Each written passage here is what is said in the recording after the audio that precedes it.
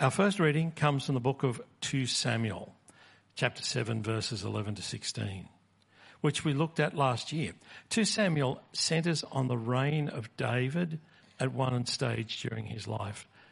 And God made great promises to David about his plans for David's kingdom. Let's remind ourselves of these promises.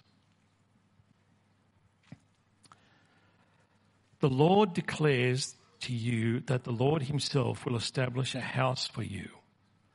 When your days are over and you rest with your ancestors, I will raise up your offspring to succeed you, your own flesh and blood, and I will establish his kingdom. He is the one who will build a house for my name, and I will establish the throne of his kingdom forever. I will be his father, and he will be my son. When he does wrong, I will punish him with a rod wielded by men, with flogging by human hands. Did I just go off? Sorry, I'll go back to that. When he does wrong, I will punish him with a rod wielded by men, with floggings inflicted by human hands. But my love will never be taken away from him, as I took it away from Saul, whom I removed from before you. Your house and your kingdom will endure forever before me. Your throne will be established forever. Our second reading comes from the book of 1 Kings. We're doing chapter 1, verses 1 to 40. As we launch into this new series, we notice David, well advanced in years and nearing the end of his life.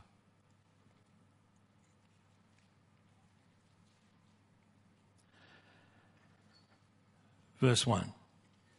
When King David was very old, he could not keep warm, even when they put covers over him. So his attendants said to him, "Let us look for a young virgin to serve the king and take care of him. She can lie beside him so that our lord the king may keep warm." Then they searched throughout Israel for a beautiful young woman and found Abishag, a Shunammite, and brought her to the king. The woman was very beautiful. She took care of the king and waited on him, but the king had no sexual relations with her. Now, Adonijah, whose mother was Haggith, put himself forward and said, "I will be king." So he got chariots and horses ready with 50 men to run ahead of him. His father had never rebuked him by asking, "Why do you behave as you do?" He was also very handsome and was born next after Absalom. Adonijah conferred with Joab, son of Zeruiah, and with Abiathar the priest, and they gave him their support.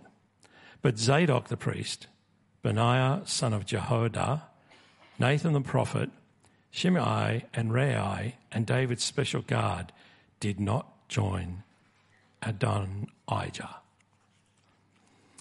Adonijah then sacrificed sheep, cattle and fatted calves at the stone of Zor-Heleth near En-Rogel. He invited all his brothers, the king's sons, and all the royal officials of Judah.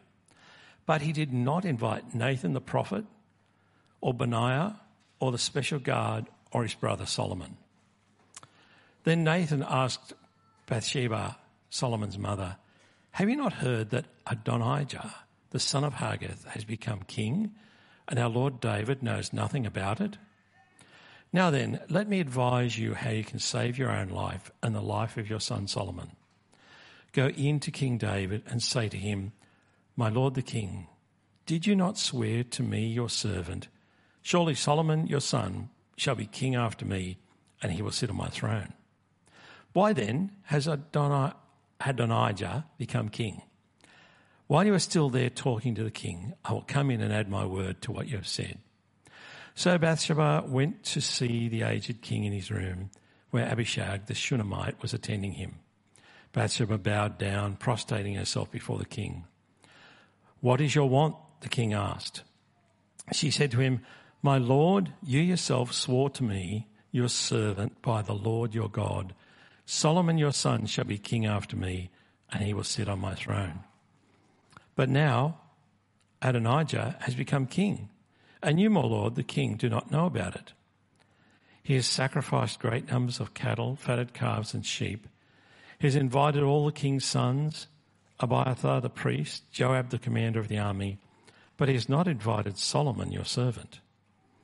My lord the king, the eyes of all Israel are on you to learn from you who will sit on the throne of my lord the king after him.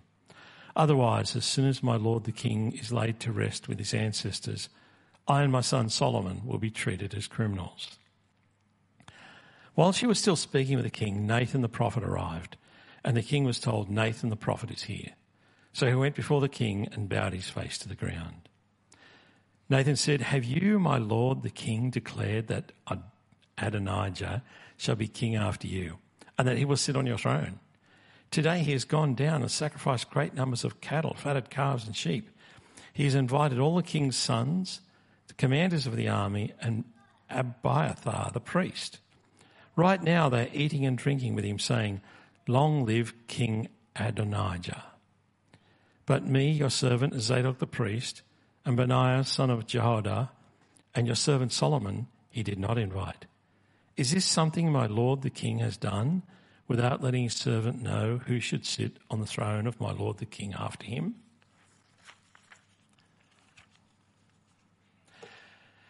Then King David said, "Call in Bathsheba."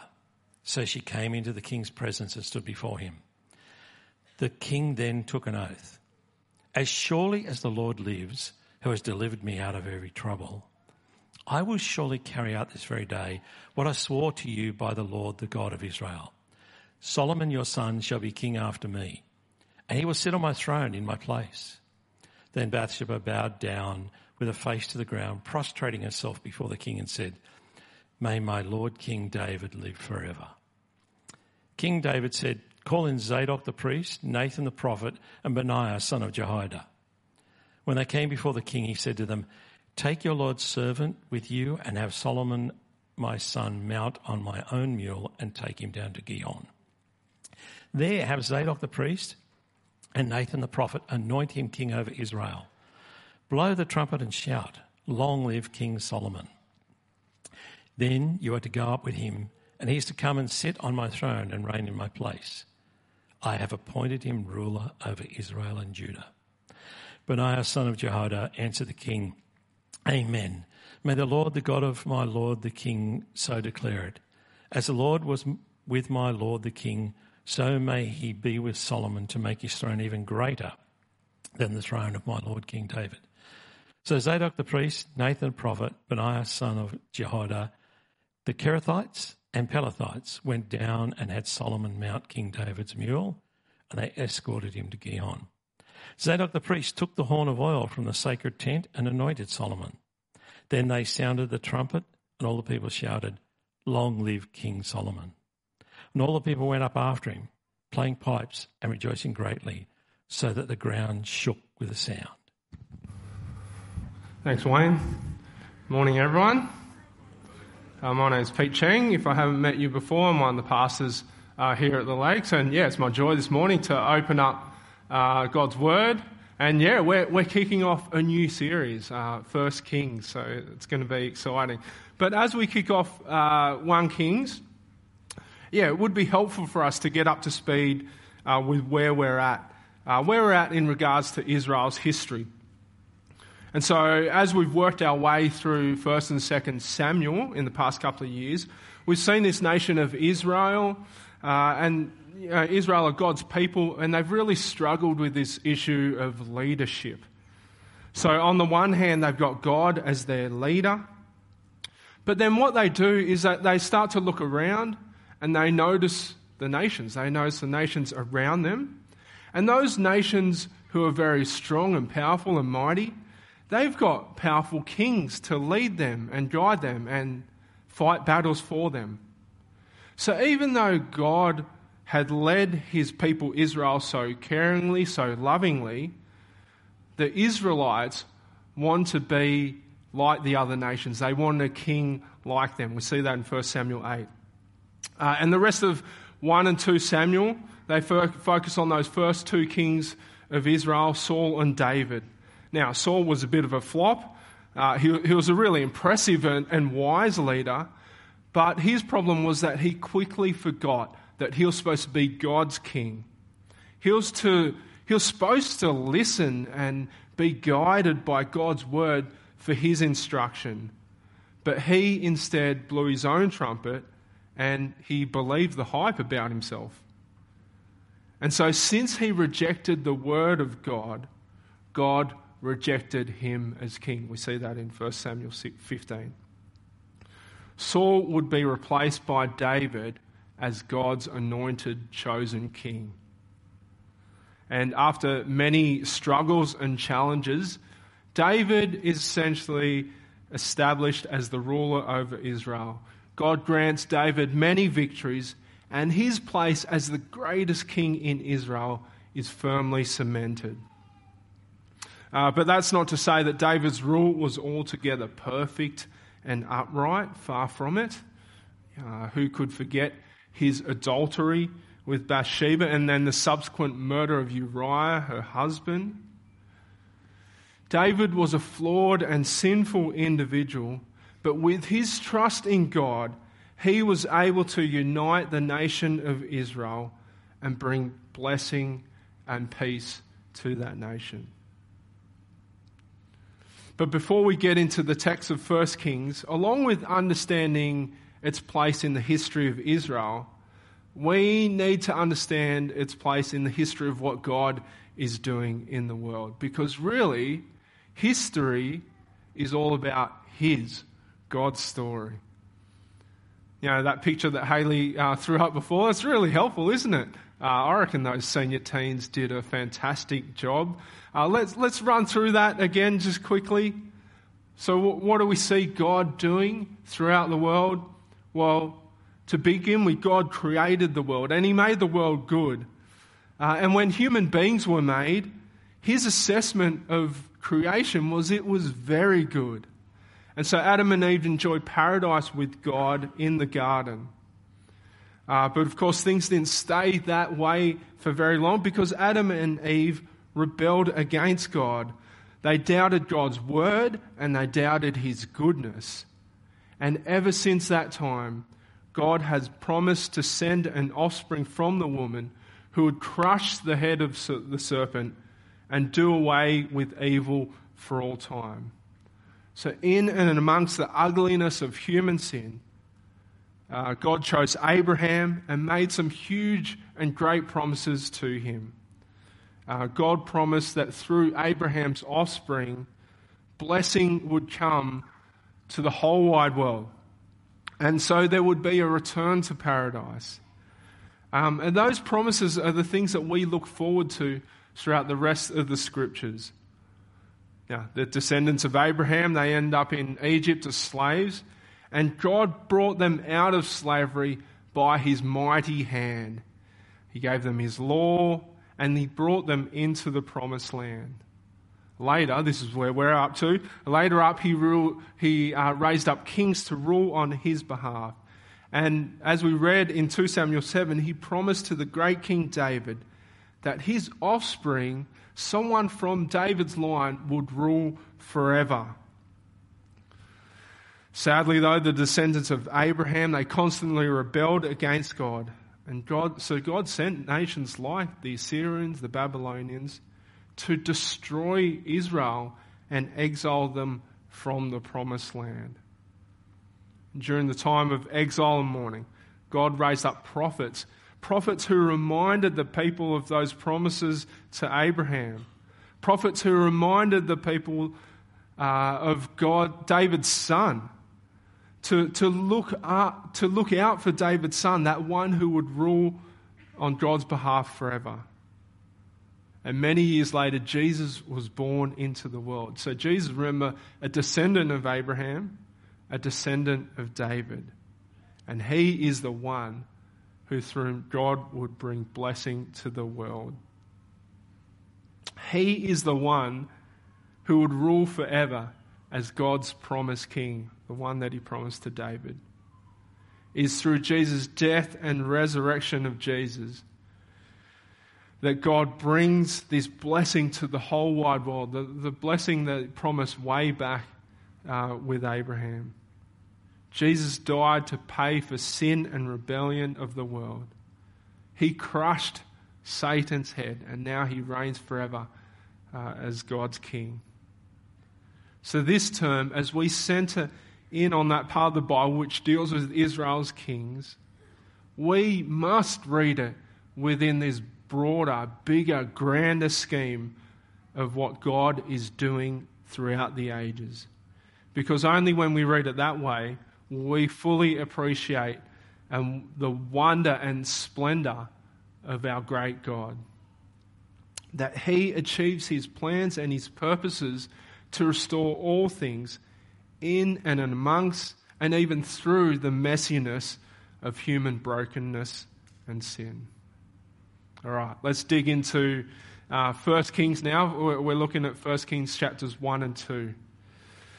Please have your Bibles open because, we're going to be referring to that along the way. Now, as I mentioned before, David, we're told, is very old. So if you look at verse 1 of 1 Kings chapter 1, when King David was very old, he could not keep warm even when they put covers over him. It's actually a really sad picture that we're confronted with right at the start of Kings. David, this once mighty warrior, slayer of giants, the leader of Israel's army, conqueror of nations, we're told that he's laying in bed old. He can't even keep himself warm when they put all these sheets on him. He's a shadow of his former glory. Growing up, I see plenty of Michael J. Fox on the screen. He was a star of sitcoms and many movies, so Back to the Future being one of his big successes. He was funny, he was popular, he was successful. But pretty early on in his life, he was diagnosed with Parkinson's. And over the years, it's really affected him. And so it's really sad to see that this once young, funny, vibrant person has been affected in such a way by this disease. It affected his mobility, his cognition, all that sort of thing. But to his credit, he has battled with the disease for over 30 years. But nonetheless, it's really sad to see the disease just cripple his body. And in a similar way, we look at King David and it's sad. David is on his last legs. In fact, he's probably even too frail to stand up. And so we're told that he's laying down in bed, vulnerable, weak, can't even keep himself warm. In this world, we all face sickness and aging and ill health. For some of us, those things might seem really far off. For others, you might feel those realities a little bit more acutely. But whatever your life circumstance, young, old, healthy, sick, all of us at some point need to come to grips with our own mortality. Things like youth and vitality, they won't last forever. And we need to live our lives with a greater perspective than simply living day to day. And I want to suggest to us today that perspective that we need is God's own and what He is doing in the world. David, as we see him here in his weakness and his frailty, he struggles to see that. But as we go on in these chapters, hopefully it will become clear that God's plans and His purposes and the promises that accompanied those plans, those are the things that David clings to even in his dying days. Okay, so David, he's old, we get that. He's about to die. And the natural question that if you're an Israelite you would ask at this point is, who then is going to be king? Well, David's advisors, they haven't given up on their old king just yet. So they think that he might still be able to lead them. And so they hatch this plan, find this young, beautiful maiden who might reinvigorate David. They find Abishag the Shunammite. She seems to fit the bill. So verse 4 of chapter 1. The woman was very beautiful. She took care of the king and waited on him. But the king had no sexual relations with her. It's such a sus situation that we find ourselves in. Hey, let's get the prettiest girl out there and give her to David. Maybe that will kick him into gear one last time. Now, thankfully, we're told that the king had no sexual relations with her. I can't actually work out if he wasn't able to have sex with her or if he deliberately chose not to have sex with her. But one thing that's clear is that David is not going to be the leader of Israel going forward. So what happens next? In steps Adonijah, verse 4 and 5. Now Adonijah, whose mother was Haggith, put himself forward and said, I will be king. So he got chariots and horses ready with 50 men to run ahead of him. His father had never rebuked him by asking, why do you behave as you do? He was also very handsome and was born next after Absalom. So Adonijah, as we saw in that video, he was David's fourth son and next in line to the throne.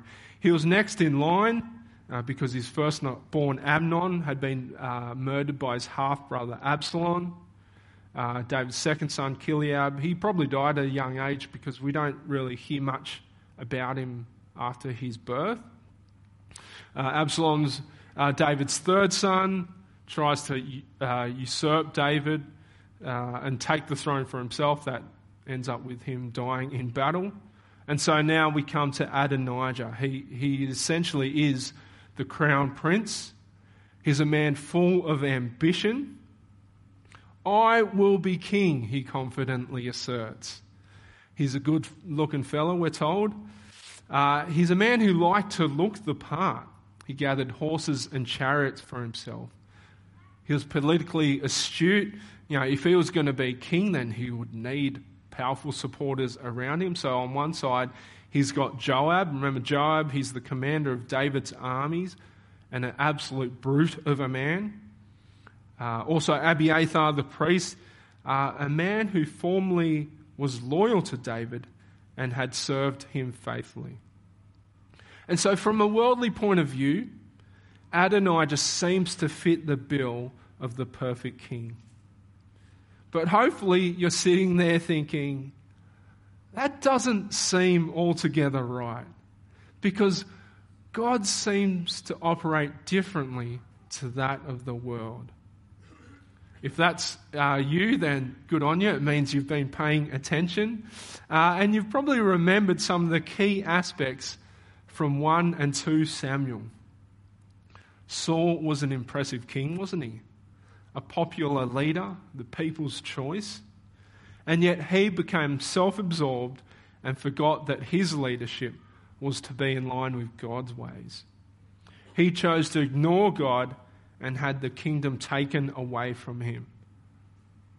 Likewise, Absalom, the young up-and-comer, he gathered this mighty army for himself, had a great following, by worldly standards, super impressive. But he was not the one chosen by God. David at that time was king. David was the one who through God would lead and guide his people. And so as we come to Adonijah and his claims for the throne, we ought rightly be nervous. Based on Israel's history and what we know of God, it doesn't feel like he's the right guy. And that's further confirmed for us when we consider 2 Samuel 7, the second Bible that we read. 2 Samuel 7, obviously, it outlines those great promises that God had made to David regarding his household. So let's remind ourselves of those promises. We're at verse 11 of 2 Samuel. It should come up on the screen. There it is. The Lord declares to you that the Lord himself will establish a house for you. When your days are over and you rest with your ancestors, I will raise up your offspring to succeed you, your own flesh and blood, and I will establish his kingdom. He's the one who will build a house for my name, and I will establish the throne of his kingdom forever. One of David's descendants would rule for all time. And as David nears his death, as he rests with his ancestors, Israel was to look to God for the one who he would raise up to succeed him. Notice that? It was God who would establish a house for David. It was God who would raise up an offspring to succeed David. It was God's choice. So who then was the king to succeed David? Well, onto the scene steps Nathan the prophet, the very man who spoke those words to David in 2 Samuel 7. As Adonijah makes a claim for the throne, Nathan steps in and suggests that another ought to be king of Israel. He comes up with a plan, together with Bathsheba, to suggest to David that Solomon, as opposed to Adonijah, ought to be made king of Israel. Okay, so we're back in 1 Kings 1 now, so follow along from verse 11 of 1 Kings chapter 1. Then Nathan asked Bathsheba, Solomon's mother, "Have you not heard that Adonijah, the son of Haggith, has become king, and our Lord David knows nothing about it? Now then, let me advise you how you can save your own life and the life of your son Solomon. Go in to King David and say to him, 'My lord the king, did you not swear to me, your servant, surely Solomon your son shall be king after me, and he will sit on my throne? Why then has Adonijah become king? While you're still there talking to the king, I will come in and add my word to what you have said.'" It's a cunning plan, but it's a plan designed to wake David up from his indifference to Adonijah's plans. It's a plan designed ultimately to remind David of those 2 Samuel 7 promises about God establishing David's offspring who would rule forever. In Nathan and through Nathan, God had spoken and ordained Solomon as the successor to the throne. We're also told that David had sworn an oath to Bathsheba that Solomon would be king to follow David. And so David's plans to wake David up from his senses, it works perfectly. Tag team of Nathan and Bathsheba, they alert David of his need to take action. And as the rest of chapter 1 plays out, Solomon eventually becomes appointed king by David. So look at verse 30 of chapter 1. So this is David speaking to Bathsheba. "I will surely carry out this very day what I swore to you by the Lord, the God of Israel. Solomon, your son, shall be king after me, and he will sit on my throne in my place." Notice here that it's not the young, attractive maiden that sparks David into action, but a reminder of the firm promises of God that he, God, would be the one who would establish his kingdom forever. You know, we often go looking for purpose and meaning in all the wrong things. We think that money, possessions, experiences, romantic interests, we think that those things will provide us with comfort and joy. But true hope is found in God alone. And in particular, his promises to redeem and restore the world, his promise to rescue from sin and to raise up an upright and merciful leader who would reign forever. We need to look to God and rest in his sure promises for meaning and purpose. So, with Solomon chosen as the next king of Israel, the rest of chapter 1 and chapter 2 essentially detail how Solomon goes about establishing his rule. And I call this next section the cleanup job. Haley mentioned Netflix before. The stuff you read here really wouldn't feel out of place in a mafia film. You can read about the details yourself later, but let's just say that killing off your opponents is a really effective way of ensuring that things go smoothly for you. So we read about Adonijah. He's the wannabe king. It seems that he just couldn't let go of his desire for the kingship. And so he's put to death.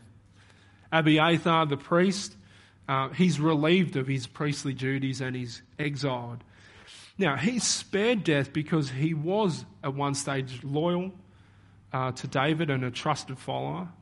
But you have to wonder what happened to him to go from this loyal servant of David's to siding with Adonijah and his grab for the throne. Maybe he was just swept up by Adonijah's charm, Maybe he became disillusioned with the fading old David and his ability to lead. Whatever it was, his former faithfulness to God's king gave way to self-interest, and he paid dearly for it. Another to face Solomon's judgment was Joab. And Joab, he was such a brutal man. He had this real thirst for blood. He was loyal to David as commander of his armies, but now he'd decided to follow Adonijah. And no fewer than 3 times during David's reign did Joab defy the king's orders and put to death men whom David wanted to extend mercy to. Joab is killed off in judgment for his crimes. Likewise, Shimei, he's done away with as well. Remember Shimei? He was the one who cursed David bitterly when David was on the run from Absalom. And initially, Solomon extends Shimei mercy and allows him to live close by. Keep your enemies close. He allows him to live within the bounds of Jerusalem. But when he defies that order, then the king has him struck down as well. And at the end of all that, we read in verse 46 that the kingdom was now established in Solomon's hands. As I mentioned earlier, this sort of stuff, it's got all the trademarks of a mafia boss or a drug cartel storyline.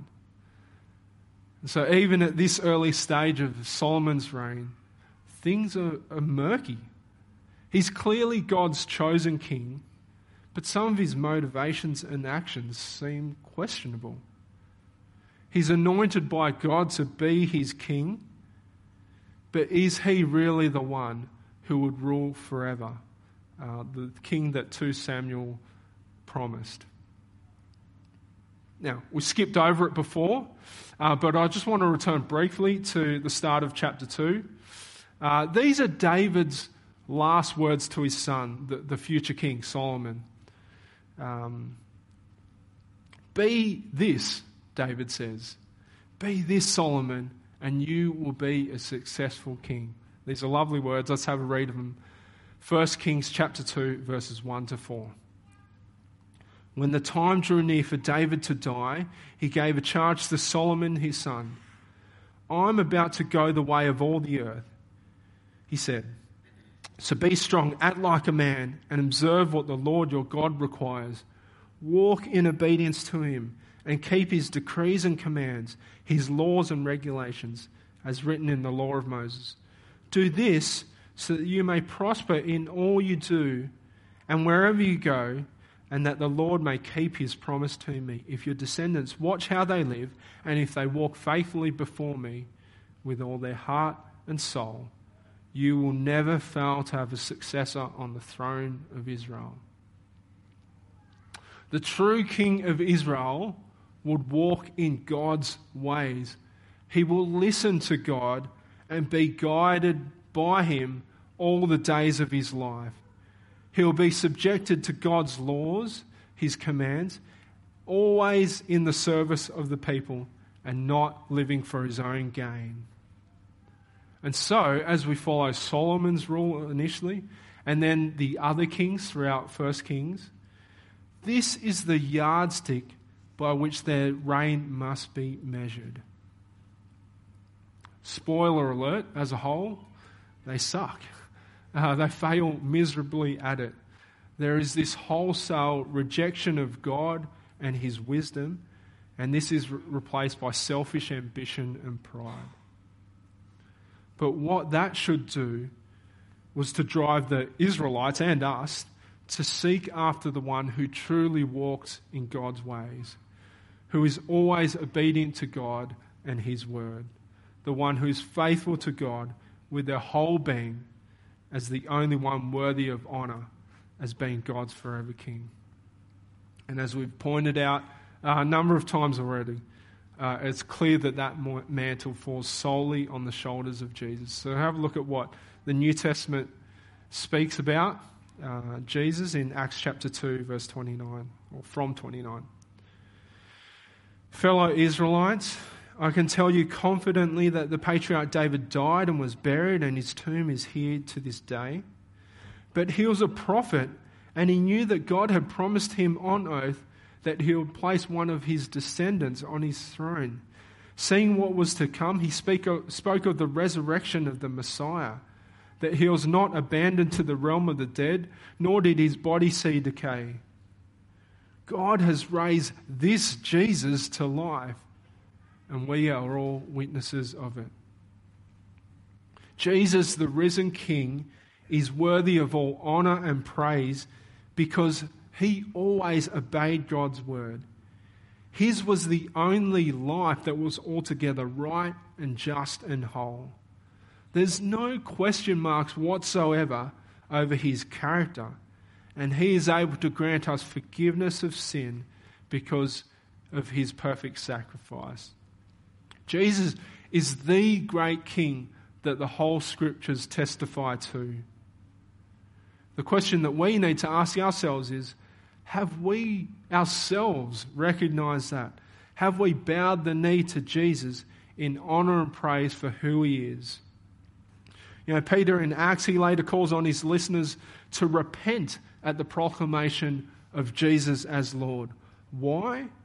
Because as the perfect King over all, he shows up our faults and our failings and our shortfalls.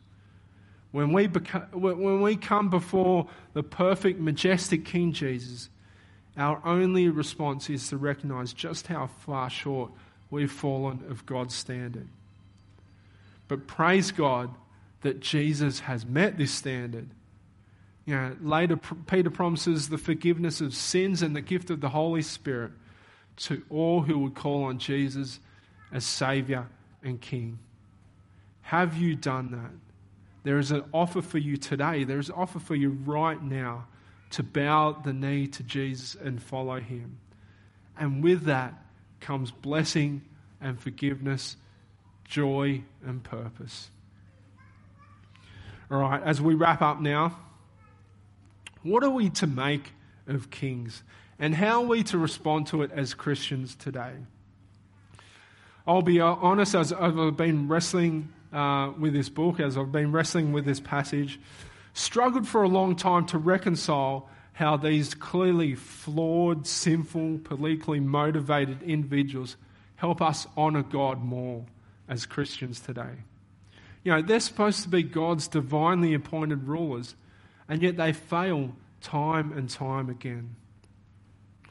And as a Christian, they're almost an embarrassment. But I, for one, am super glad that these stories, the stories about God's people, his kings, I'm glad that they are in the Bible, because it tells to me that all of this stuff is real, because we know it. Life is messy. You can't make up this stuff. It is real people living under the cloud and stain of sin. Life just is murky. You know, so we often make decisions and we think that we're acting completely honourably, but really, often, it's just murky. And so the Scriptures point to this murky, sin-stained reality of life and the human decision-making that follows it. But within that, the Bible keeps driving us to look beyond the murkiness to contemplate life within God's grander picture. And as we do that, we come to delight in the wonder and majesty of all that God is doing, and especially through his Son, Jesus. So this is how John Woodhouse put it. He was a former principal at the Bible college that I went to. This is a quote of his. Our disappointment with human governments should help us see the wonder of God's promise of a kingdom of righteousness, peace and joy, Romans 14. The failure of human rulers helps us see our need for one who's not only good and powerful, but also wise enough to know and to do what is right. And in Jesus, we have that in spades. A ruler who is good and powerful and wise enough to always do what is right. And he does that all for us and for our benefit. Let's pray. Heavenly Father, we thank you for your word to us this morning. Father, we praise you that you are a promise keeper, that in spite of and in the midst of human frailty and sin, you are working out your purposes. Lord, we ask that you might grant us to see the world and reality as you see it. Father, dim our lives to the trappings and temptations of this life, and instead help us to marvel and wonder at Jesus. We praise you that Jesus is the forever King, the ruler who is powerful and good and always does what is right. May we live for him all our days. Amen.